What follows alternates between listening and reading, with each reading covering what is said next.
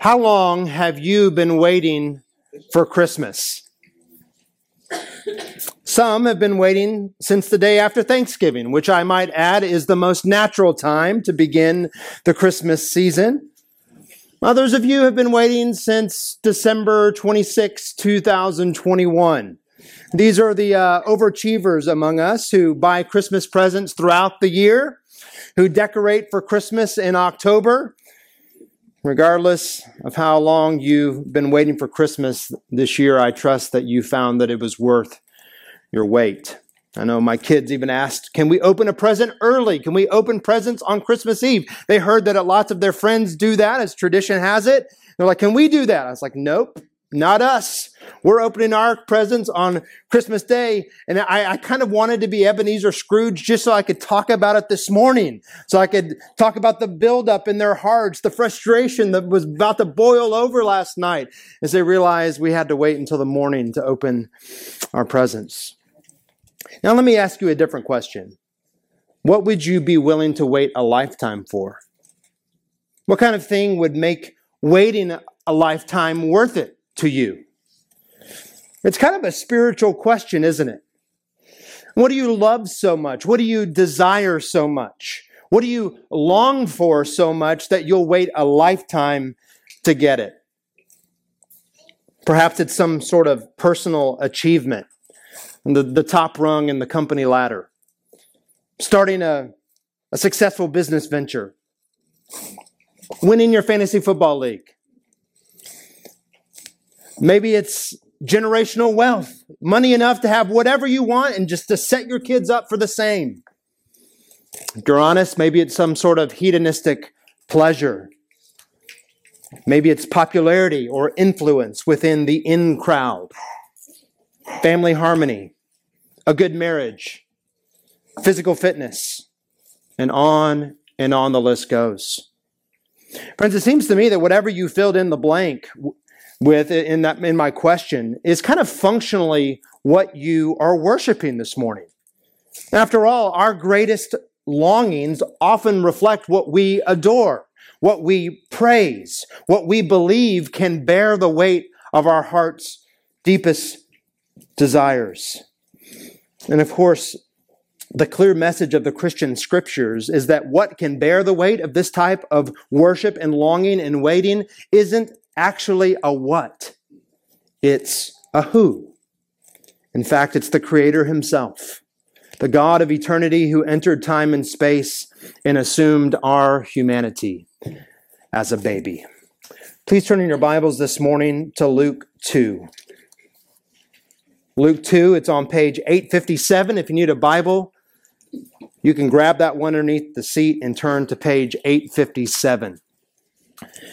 Friends, you might not consider our text this morning a prototypical Christmas text because it's not about Jesus' birth per se, but about an event that happened several days after Jesus' birth when his parents, Mary and Joseph, made the trek from Bethlehem or perhaps Nazareth to Jerusalem to present Jesus in the temple according to the Jewish law. The last two Sundays, each of the last 2 years, the Sunday before Christmas, I've preached through these birth narratives in Luke 1 and 2. And so, although this text may seem a bit random, it's actually in sequence with those other two sermons, and that's why we've come to it this morning. Many of you know the context of Luke 2, but for those of you who don't, let me just set the scene, okay? Luke is an historian. He was an historian of the early church, and he wrote this Gospel of Luke to a patron or dignitary named Theophilus, which he said to give an orderly account of Jesus' life, his ministry, his passion, his death and resurrection. It's likely, friends, that Jesus got the information about these birth narratives from Mary herself, the mother of Jesus, who very well may have been part of the early church there in Jerusalem that formed after Jesus' resurrection from the dead. By the time we get to Luke 2:21, Mary has just given birth to her firstborn son in Bethlehem. And although this birth may have seemed ordinary, it was anything but. Luke records that Jesus was not born by natural human generation. Mary was a virgin. She didn't conceive Jesus through Joseph, but through the agency of God the Holy Spirit, just as the angel Gabriel promised. Just like God at the beginning of time spoke and created the world out of nothing, so he gave life to Mary's womb through his mighty power. Mary's boy is utterly unique because he was conceived through the creative power of God, not through normal human generation. It makes the uniting of full deity and full humanity in one person possible.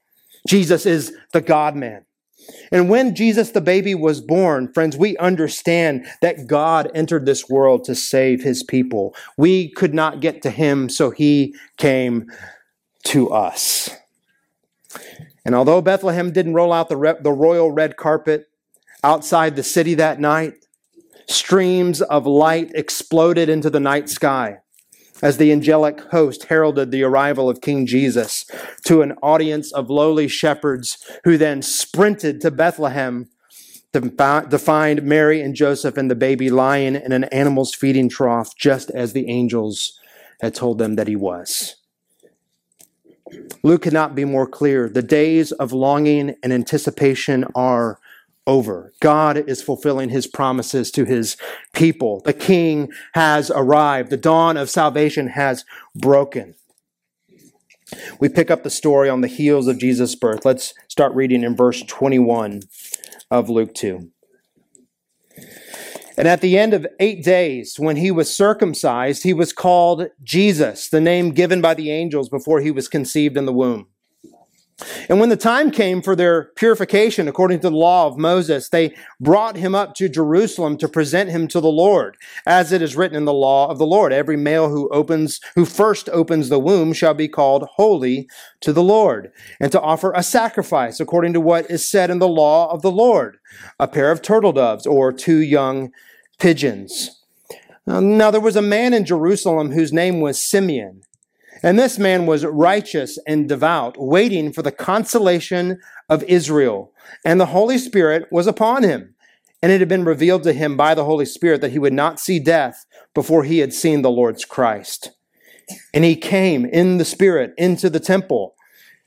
And when the parents brought in the child Jesus to do for him according to the custom of the law, he took him up in his arms and blessed God and said, Lord, now you are letting your servant depart in peace according to your word. For my eyes have seen your salvation, that you have prepared in the presence of all peoples a light for revelation to the Gentiles and for glory to your people Israel.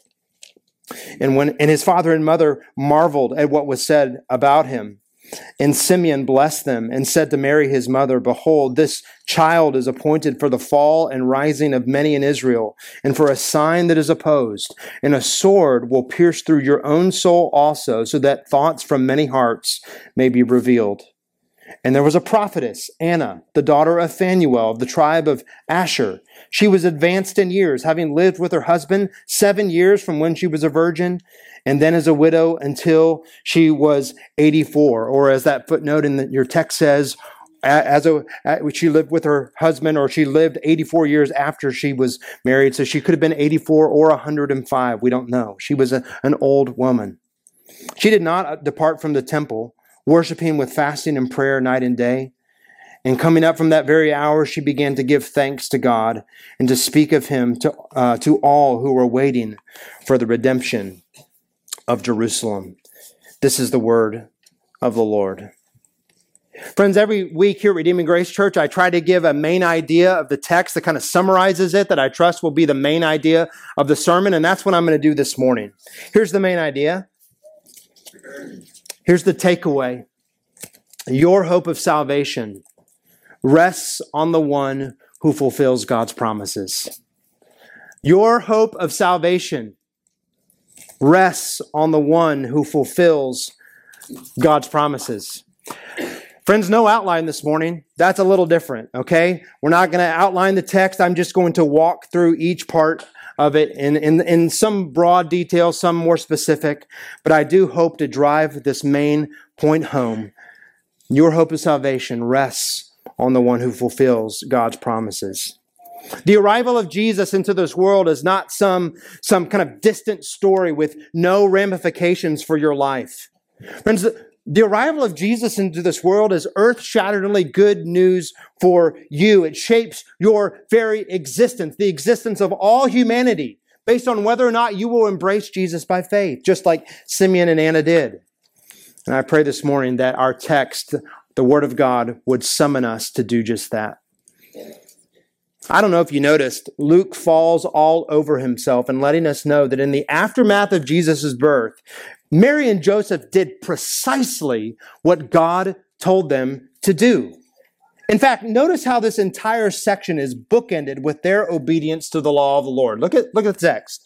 So verses 21 to 24 are just all about their faithfulness to keep God's word. And then at the end, Luke ties a bow on this section and summarizes it in verse 39. And when they had performed everything according to the law of the Lord, they returned into Galilee to their hometown of Nazareth. So despite Jesus' exceptional birth, his exceptional conception and birth, Mary and Joseph did not consider themselves exempt from the responsibility to keep God's law. They circumcised Jesus on the 8th day, just like the law prescribes. They named him Jesus. The Lord saves, just like Gabriel had instructed Mary to do. And after a month's time, they went to Jerusalem for Mary's ceremonial purification, just like Leviticus 12 lays out for Israelite women. Typically, friends, this purification ceremony involved the sacrifice of a lamb. But if an Israelite family were especially poor, they could offer a pair of turtle doves or pigeons. The association of turtle doves with Christmas did not start with the 12 days of Christmas or with Home Alone 2, but with Mary and Joseph's purification at the temple. The baby Jesus, whom the angels 1 month earlier had proclaimed to be the King and Lord of all, was born into a family so poor they could not afford a lamb. It's an early reminder of the humiliation and condescension of Jesus to us. For our sakes, he became poor, so that we, through his poverty, might become rich.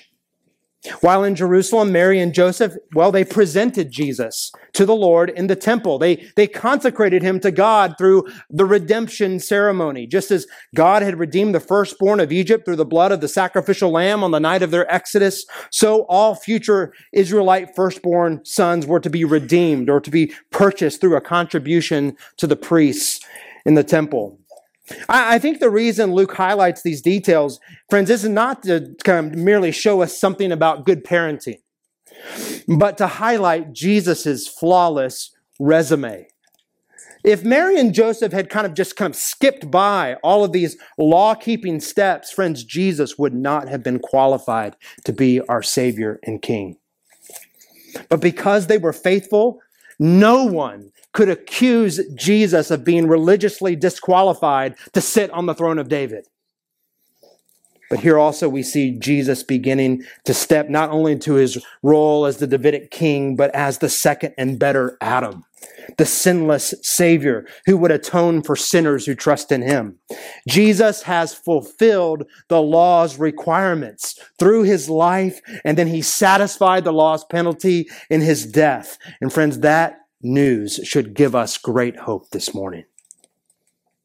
For the rest of our time, though, I want us to look at the stunning events that took place during Mary and Joseph and Jesus' time within the temple complex on that day in Jerusalem. You know, I'm sure that Mary and Joseph probably expected their temple experience to be typical of any Jewish family. Perhaps they just wanted to blend in unnoticed. But instead, the Lord had other plans. He had made a providential appointment with two elderly believers, Simeon and Anna, whose words teach us more about the significance of Jesus' arrival into the world. I don't know about you, but this text has always amazed me because this is the only time these elderly believers appear in the Bible. We never knew Simeon and Anna before, and we don't know anything about them afterwards. Their only significance is this appearance in the temple that day to teach us more about God's redemptive purposes in Christ.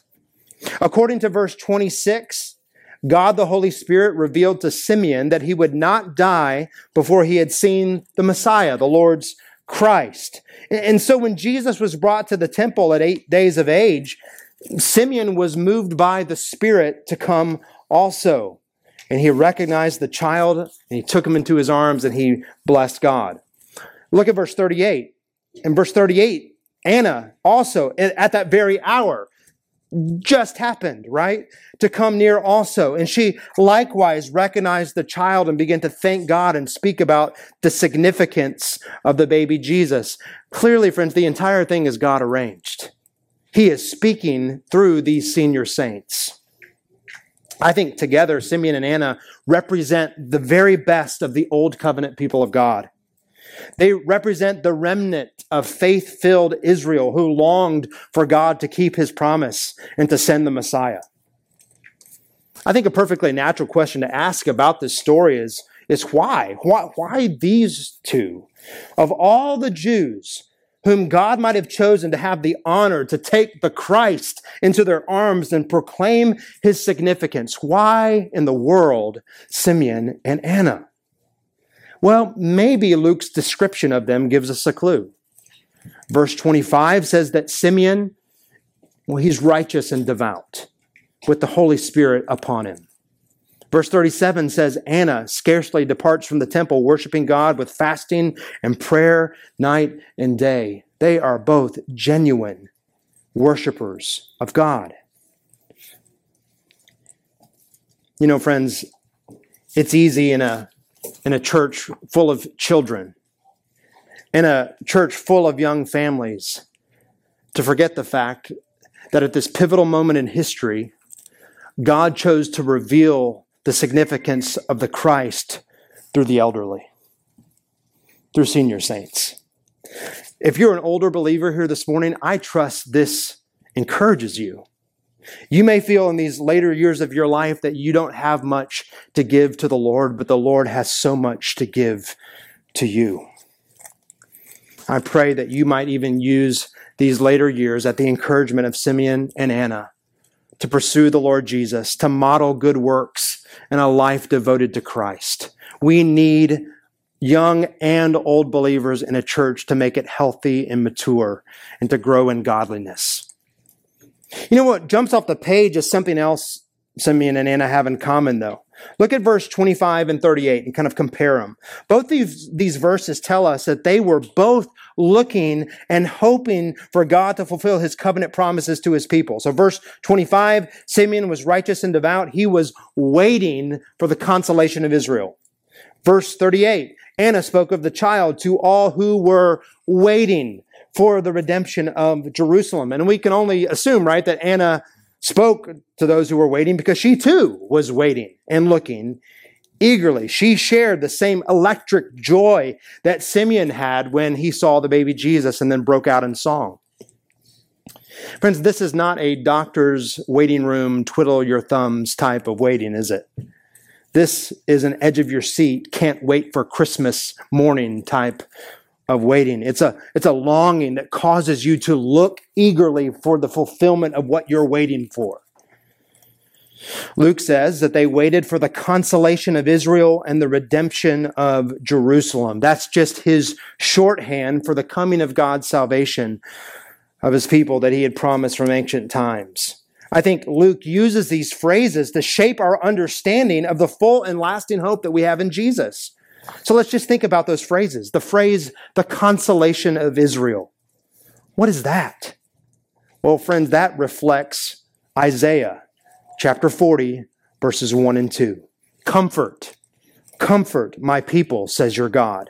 Speak tenderly to Jerusalem and cry to her that her warfare is ended, that her iniquity is pardoned, that she has received from the Lord's hands double for all of her sins.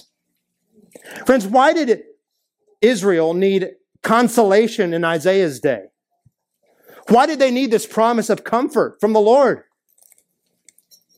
Because of all of their loss and their misery that they were experiencing under God's judgment in their exile outside the land. They were a war-torn, sin-sick people. They were hopeless and helpless. It wasn't much better when Jesus was born. Now, the people of Israel were prisoners within their own land, under Roman domination, and certainly still marked by the same type of rebellion against God that they were marked by in Isaiah's day. So the consolation that God promises them is full healing and restoration and forgiveness and joy. God promised to do this through the sending of his Messiah king that he had promised to David so long before. It would be the Messiah, this coming king who would comfort those in misery and give hope to the hopeless through his work and his reign. Well, what about the redemption of Jerusalem? What about it? What is that? Well, throughout the scriptures, redemption speaks to our need to be delivered from powers that still hold us in bondage. Redemption is a work of power to save us from our greatest enemies, just like God redeemed Israel from their bondage in Egypt in the Exodus. I wonder if you're here this morning in need of comfort and in need of redemption. Perhaps your life is filled with pain and longing because of loss in your life. Or perhaps you find yourself frustrated with a restlessness and an emptiness because of the things of the world that you have thought or pursued to satisfy your soul. Those things have returned hollow and empty. And you crave something better. Like Israel of old, friend, you need redemption.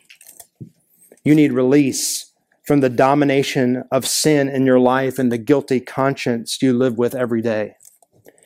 The specter of death, perhaps this morning, haunts you. You put up a good front, but if you're honest with yourself, you're terrified of what death will bring. And you long for release from those fears, but you just don't know how to get there. Friends, this story is good news for you.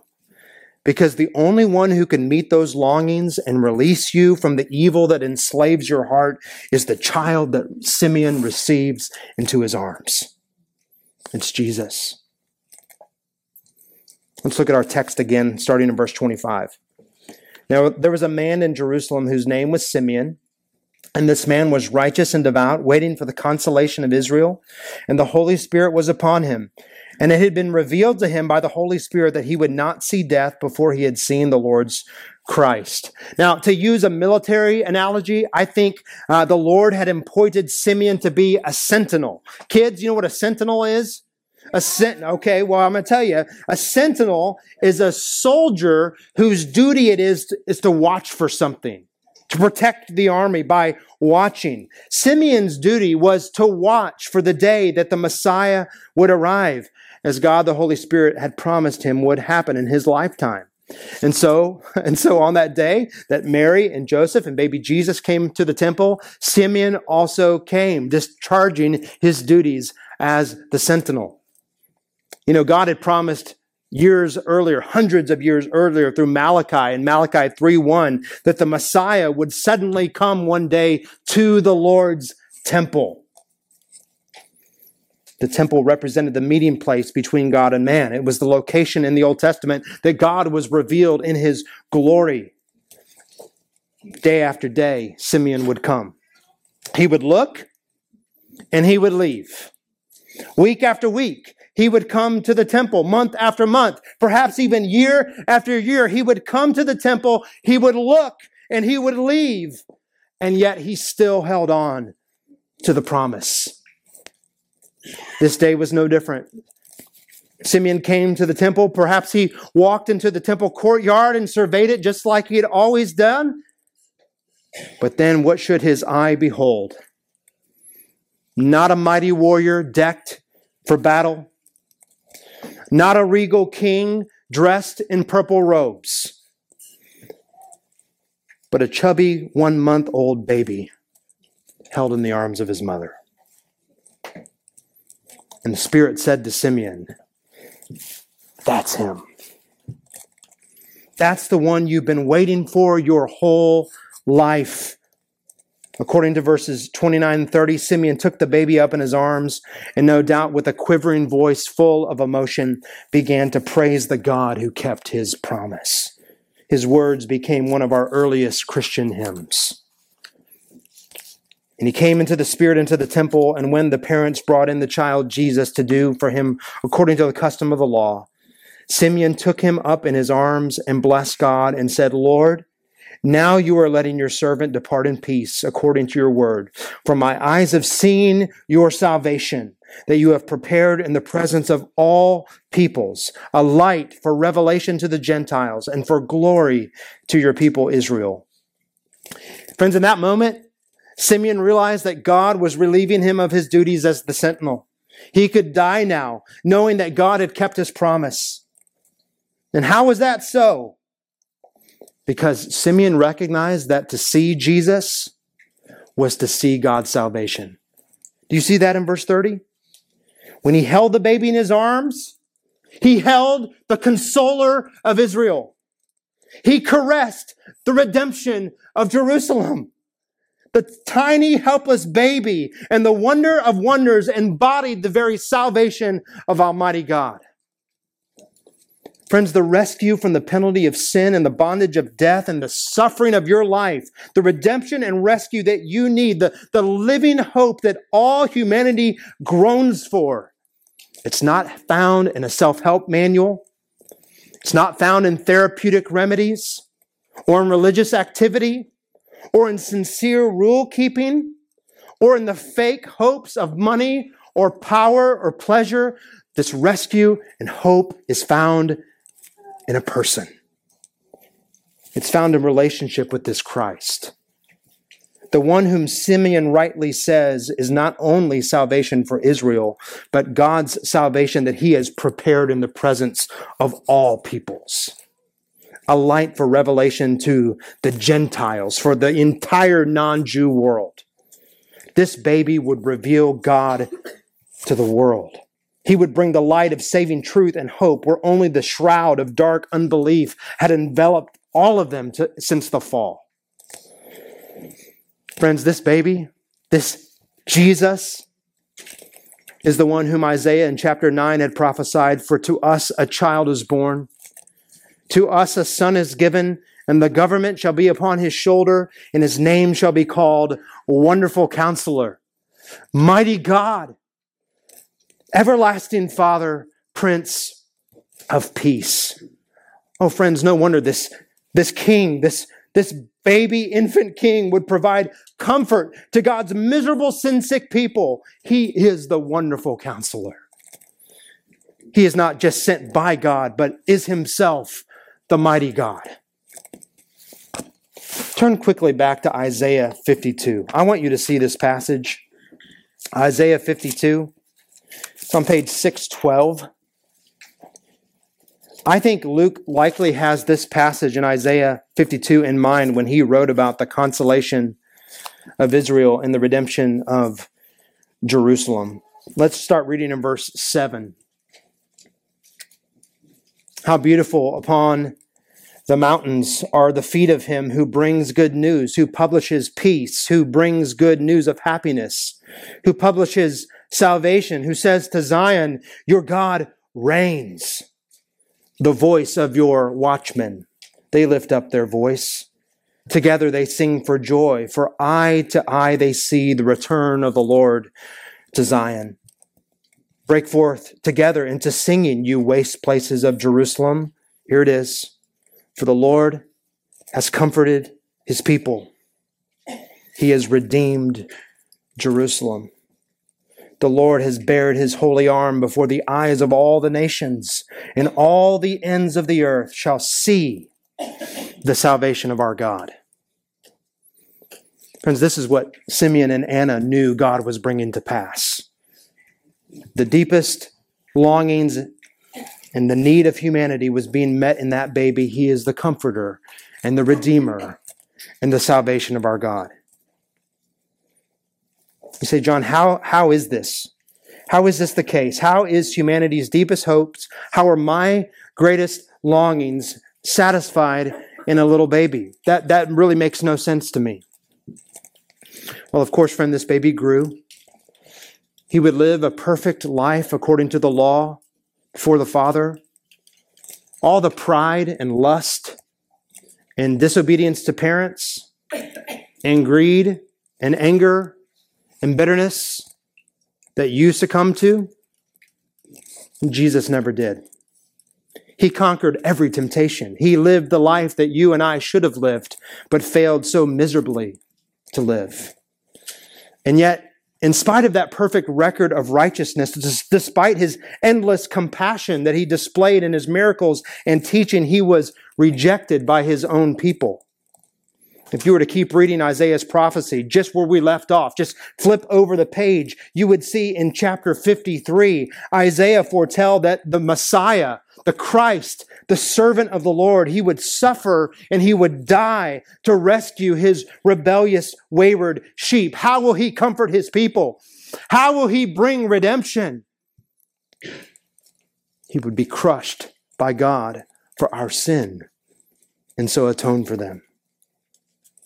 The Bible's clear teaching is that every one of us has rebelled against our good Father.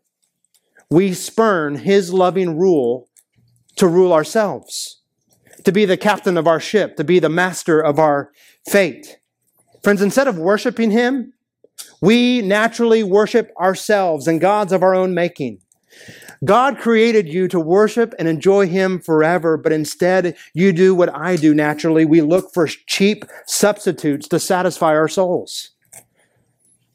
Friends, if you're here and you're dissatisfied by your life and the emptiness of this world, don't you understand that those things were never intended by your Creator to bear the weight of your worship? They cannot do that. Only God can bear that weight, and only he can satisfy your deepest longings. Not even good things, listen to me, not even good things like a solid marriage, happy children, a well-paying job, as wonderful as those things are, they cannot satisfy your deepest need and longing eternally. They cannot fill the God-shaped hole in your soul that he has created to be there. Only he can fill that. And because we have spurned the worship of God, because of our treason against our holy King and good Father, we deserve death. It's just. We deserve eternal, infinite judgment that accords with his eternal, infinite goodness that we have rejected. And yet, because of God's great love, he promised that the Messiah, the mighty God, the wonderful counselor, would give himself willingly as an atoning sacrifice to satisfy God's good and just wrath for those very sins that I've just described, for all who would trust in him. Even your sin, even the darkest shame that resides in the corner of your heart, friends, Jesus took upon himself if you'll trust in him. This is what Simeon was getting at when he turned to Mary in verse 33 of Luke 2. Verse 33 of Luke 2, behold, this child is appointed for the fall and rising of many in Israel, and for a sign that is opposed. And a sword will pierce through your own soul also, so that thoughts from many hearts may be revealed. Friends, in this cryptic message to Mary, Simeon says that there's a kind of a dark and costly side to this salvation. There's a piece of this wonderful, joyful news that is extremely hard. The light that brings hope to the nations will also expose sin and call them to repentance. So really, in this sense, Jesus divides, doesn't he? That's what Simeon means, that he's appointed for the fall and rising of many in Israel. He's the dividing line upon which some fall and some rise. As Simeon said to Mary, Jesus was appointed by God to be a sign that is opposed. He's going to be the object of hostility and rejection. Simeon tells Mary in verse 35 that this hostility and enmity against Jesus will touch Mary herself. Simeon says, a sword will pierce through your own soul also. Think about it. If you know the story, Mary's future would include things like the family's flight to Egypt to evade murderous Herod.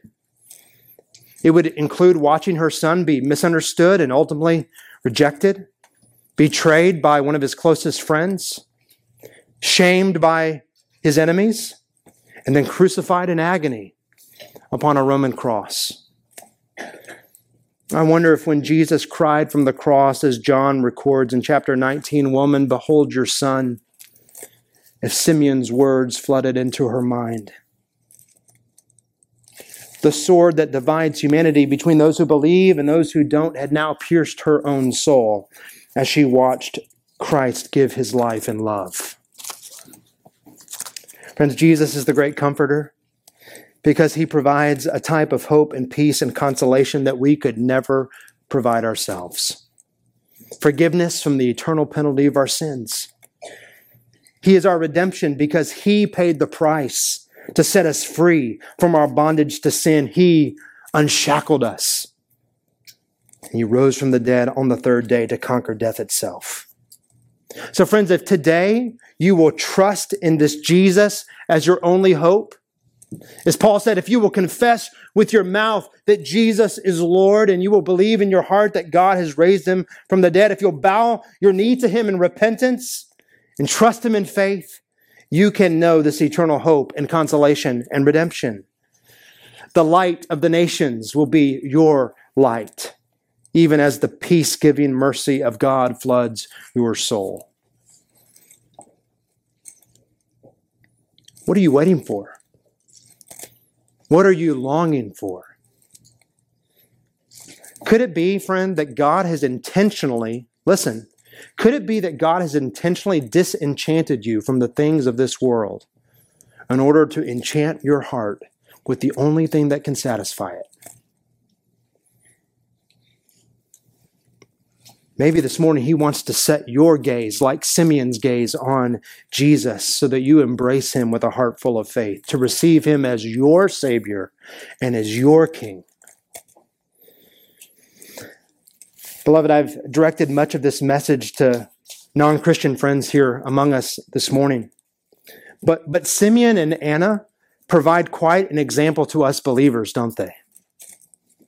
They not only embody faithful Israel, since they saw Jesus, they remind us too that we also wait, don't we, for our full consolation, for our full redemption. So Christian, are you in need of comfort this morning? As I asked earlier, is your heart grieving a loss? Is your marriage or family perhaps just racked by brokenness this Christmas season when you want so bad for it to be whole? Have you come to church, to a gathering that's supposed to be about the celebration of the King of Kings, but you've forgotten the joy of your salvation? Jesus came in his first advent to heal the brokenness, to deal with sin's penalty and sin's power, but he will come again to deal with sin's presence, to release us from all the ravages of sin's curse in this world. Friends, when Jesus returns, he will right every wrong that's ever been done.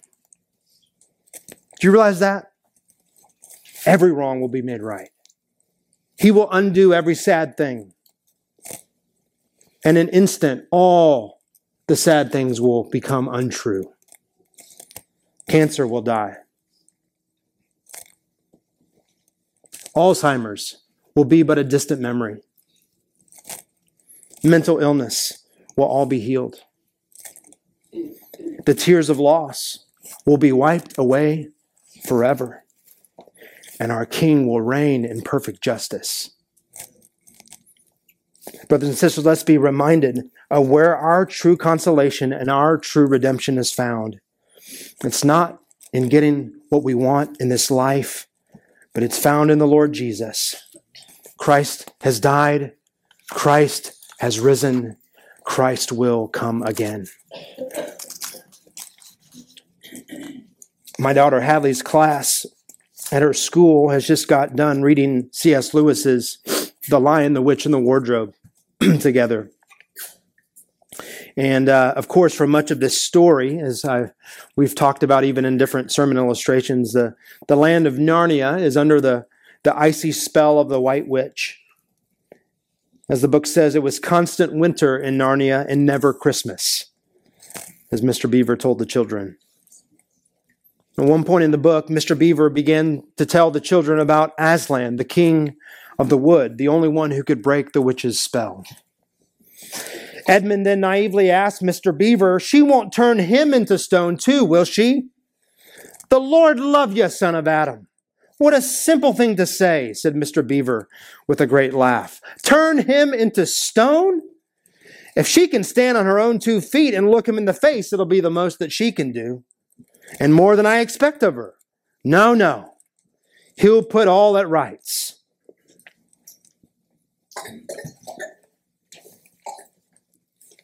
As it says in an old rhyme in these parts, wrong will be made right when Aslan comes in sight. At the sound of his roar, sorrows will be no more. When he bares his teeth, winter meets its death. And when he shakes his mane, we shall have spring again. You'll understand when you see him. Hebrews 9:28 says, so Christ, having been offered once to bear the sins of many, will appear a second time, not to deal with sin, but to save those who eagerly are waiting for him. When he comes, may he find us so waiting, like Simeon and Anna of old. Friends, our God will keep his promises, every single one of them. Let's pray.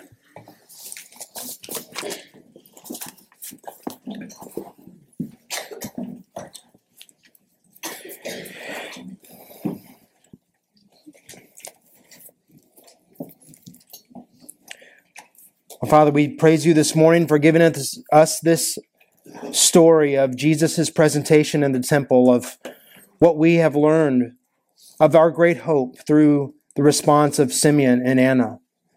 Oh Lord, I pray this morning that you would indeed, through the Lord Jesus, fulfill our deepest longings and be our greatest hope. If indeed there are those here among us who don't know King Jesus by faith, who have not had their souls satisfied eternally through faith in him, through a relationship with their Creator, through faith in Jesus. Oh Lord, continue this work even now. Well, Lord, I pray that they might have the boldness and the courage to take one of us believers aside and say, hey, tell me more about this. Tell me more how I can be reconciled to God through faith in Jesus. Oh Lord, I pray that they wouldn't hesitate out of any type of fear or out of any type of awkwardness. Oh Lord, that you would give them the courage through your Spirit to even push past that. Oh Lord, bring them to faith in Christ even on this Christmas day. Oh Lord, for those of us who are Christians, we thank you for the hope that lies before us. Oh Lord, may you find us till the end, waiting eagerly, expectantly, leaning forward, longing for the day that Jesus will break the sky and come again and make all things right. We praise you in his name on this day. Amen.